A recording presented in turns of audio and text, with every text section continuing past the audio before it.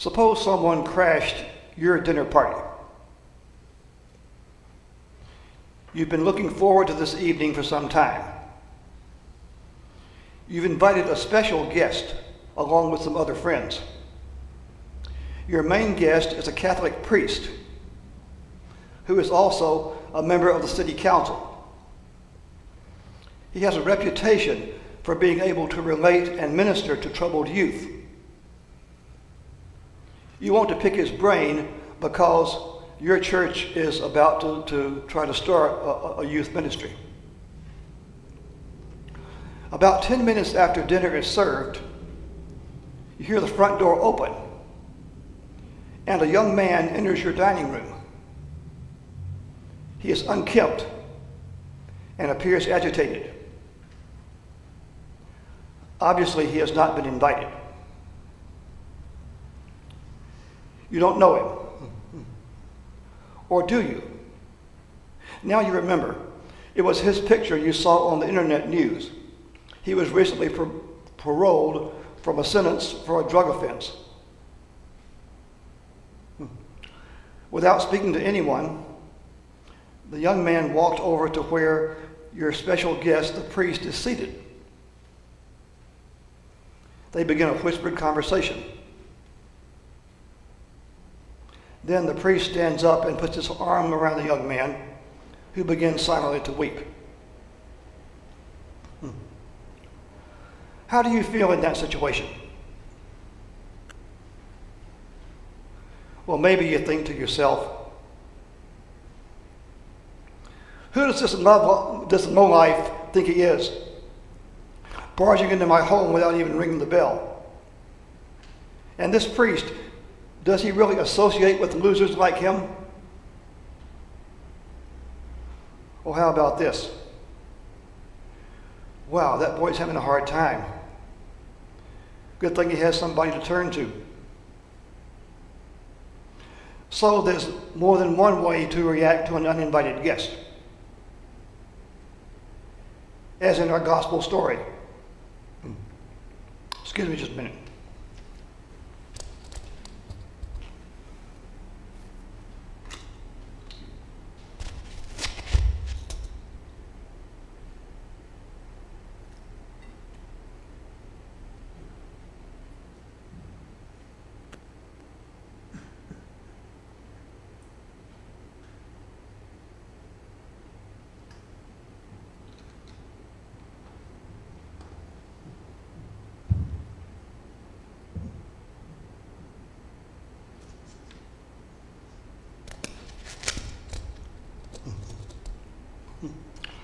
Jesus had been invited to dinner by Simon, who was a Pharisee. Pharisees have often gotten a bad rap because they were in conflict with Jesus. But let's give them some credit. Pharisees were very careful to keep all God's commandments. They carefully observed many rituals designed to avoid any kind of impurity. And that included not touching or associating with sinners. The Pharisees really wanted to please God. Where they went wrong was in not considering that they needed God's grace, God's forgiveness, as much as those they labeled as sinners. Shortly after Simon and Jesus and some other guests started eating, the party was crashed by a woman. Our gospel writer, Luke, does not give her name. We are told only that she was a sinner in that town. Many have assumed that she was a sex worker, but Luke doesn't give details of her history. There is no way a woman with her reputation would have been invited to a Pharisee's home. Rather, she had heard that Jesus was there and just showed up. From the rest of the story, it appears that she had met Jesus before.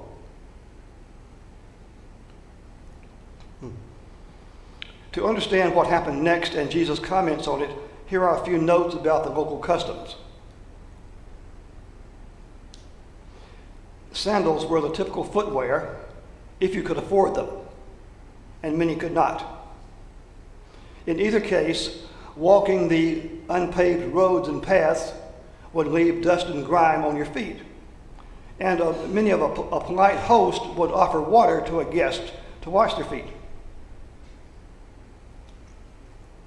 And also in that culture, people would eat dinner while reclining on a divan or couch.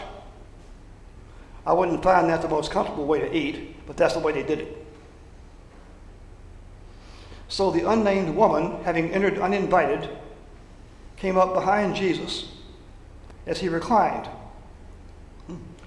She had a jar of ointment. Some translations call it perfume, which would not have been cheap. Possibly she intended to anoint Jesus' head with the ointment, but she broke down and started crying.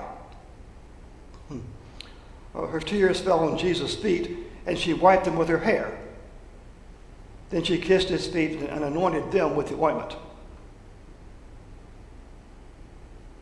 Simon, the host, didn't say anything, but his body language must have revealed that he was not pleased. The gospel tells us what he was thinking. If this man were a prophet, he would have known what kind of woman this is who's touching him, a sinner. And Jesus, reading Simon's thoughts, had a question for him. Suppose a creditor had two debtors. One owed him $10,000, the other $100. Neither one could pay, so the creditor forgave both of them.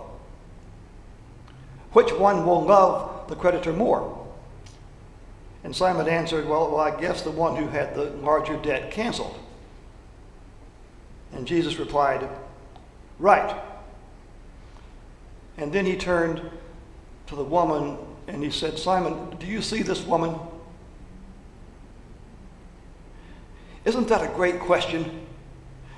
Do you see this woman?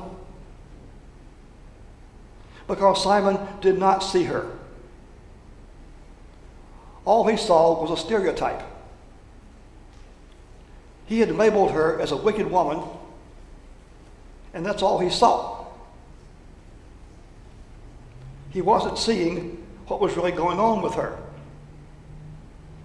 He did not see how grateful she was. He did not see how her actions showed her love for Jesus.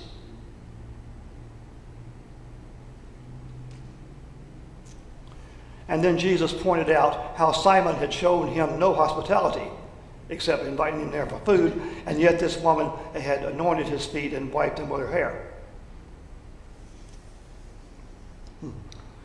It's important to understand that the woman was not forgiven because of the loving things she did for Jesus.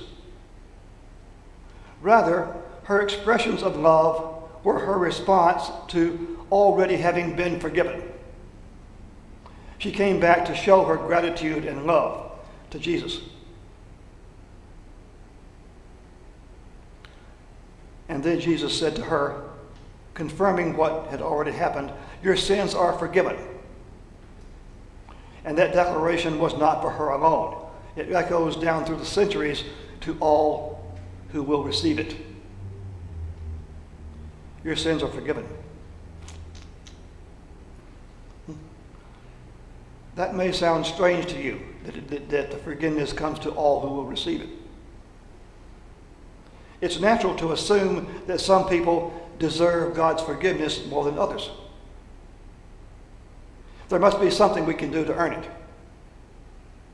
Surely someone who goes to church and puts the tithe in the collection plate and tries to live by the golden rule is more deserving of forgiveness than a habitual criminal. Wouldn't they be? That was Simon's assumption. And he really thought that he was more deserving than that woman who had crashed the party, that woman whom he had labeled as sinner. But Jesus took her side. saying she had been forgiven, and her gesture of love showed it. Being forgiven made it possible for her to love. So God's grace is not about who is deserving. It's about God's desire to reconcile all of us to himself and to each other.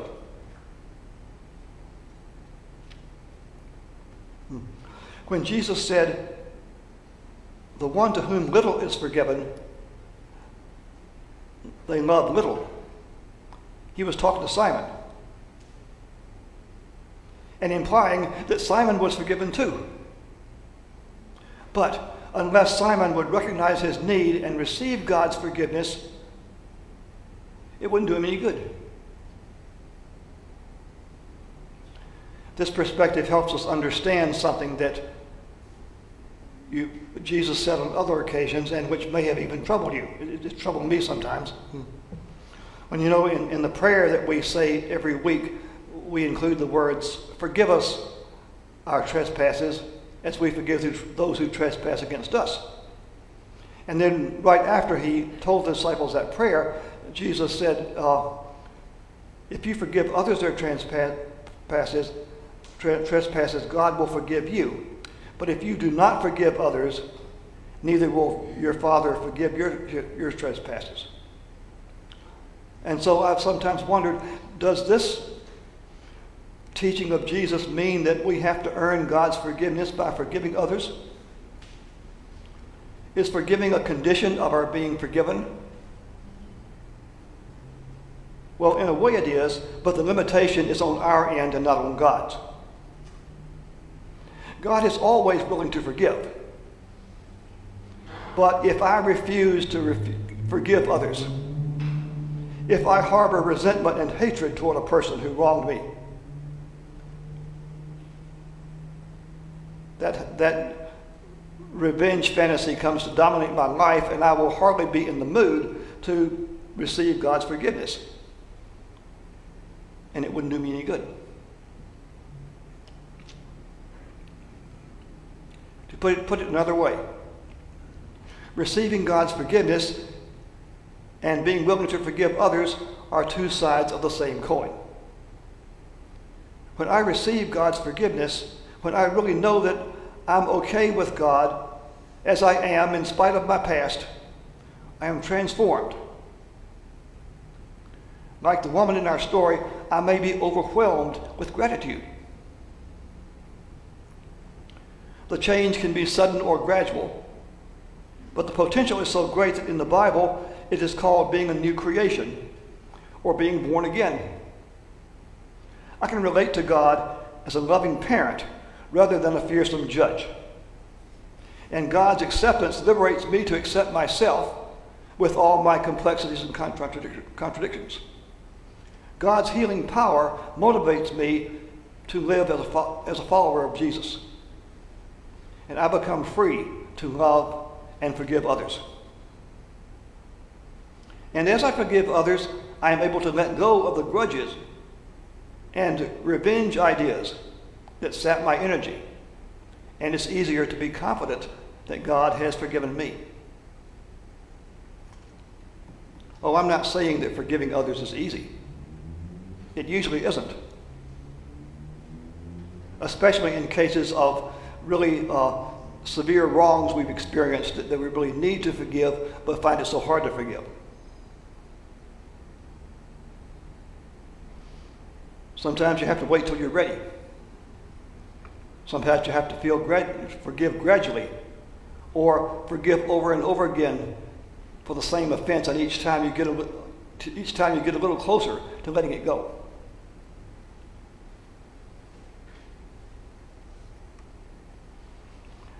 Earlier, I spoke, as Jesus did, of being able to see what is really going on with someone. And in the beginning, it may help to begin seeing the person who wronged you as, well, a human being, and not just a traitor or a cheater or an abuser. And that can help you gradually let go of the grudge.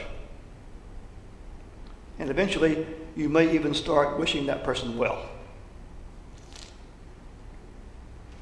And remember always the fundamental reality that makes it possible for you to forgive.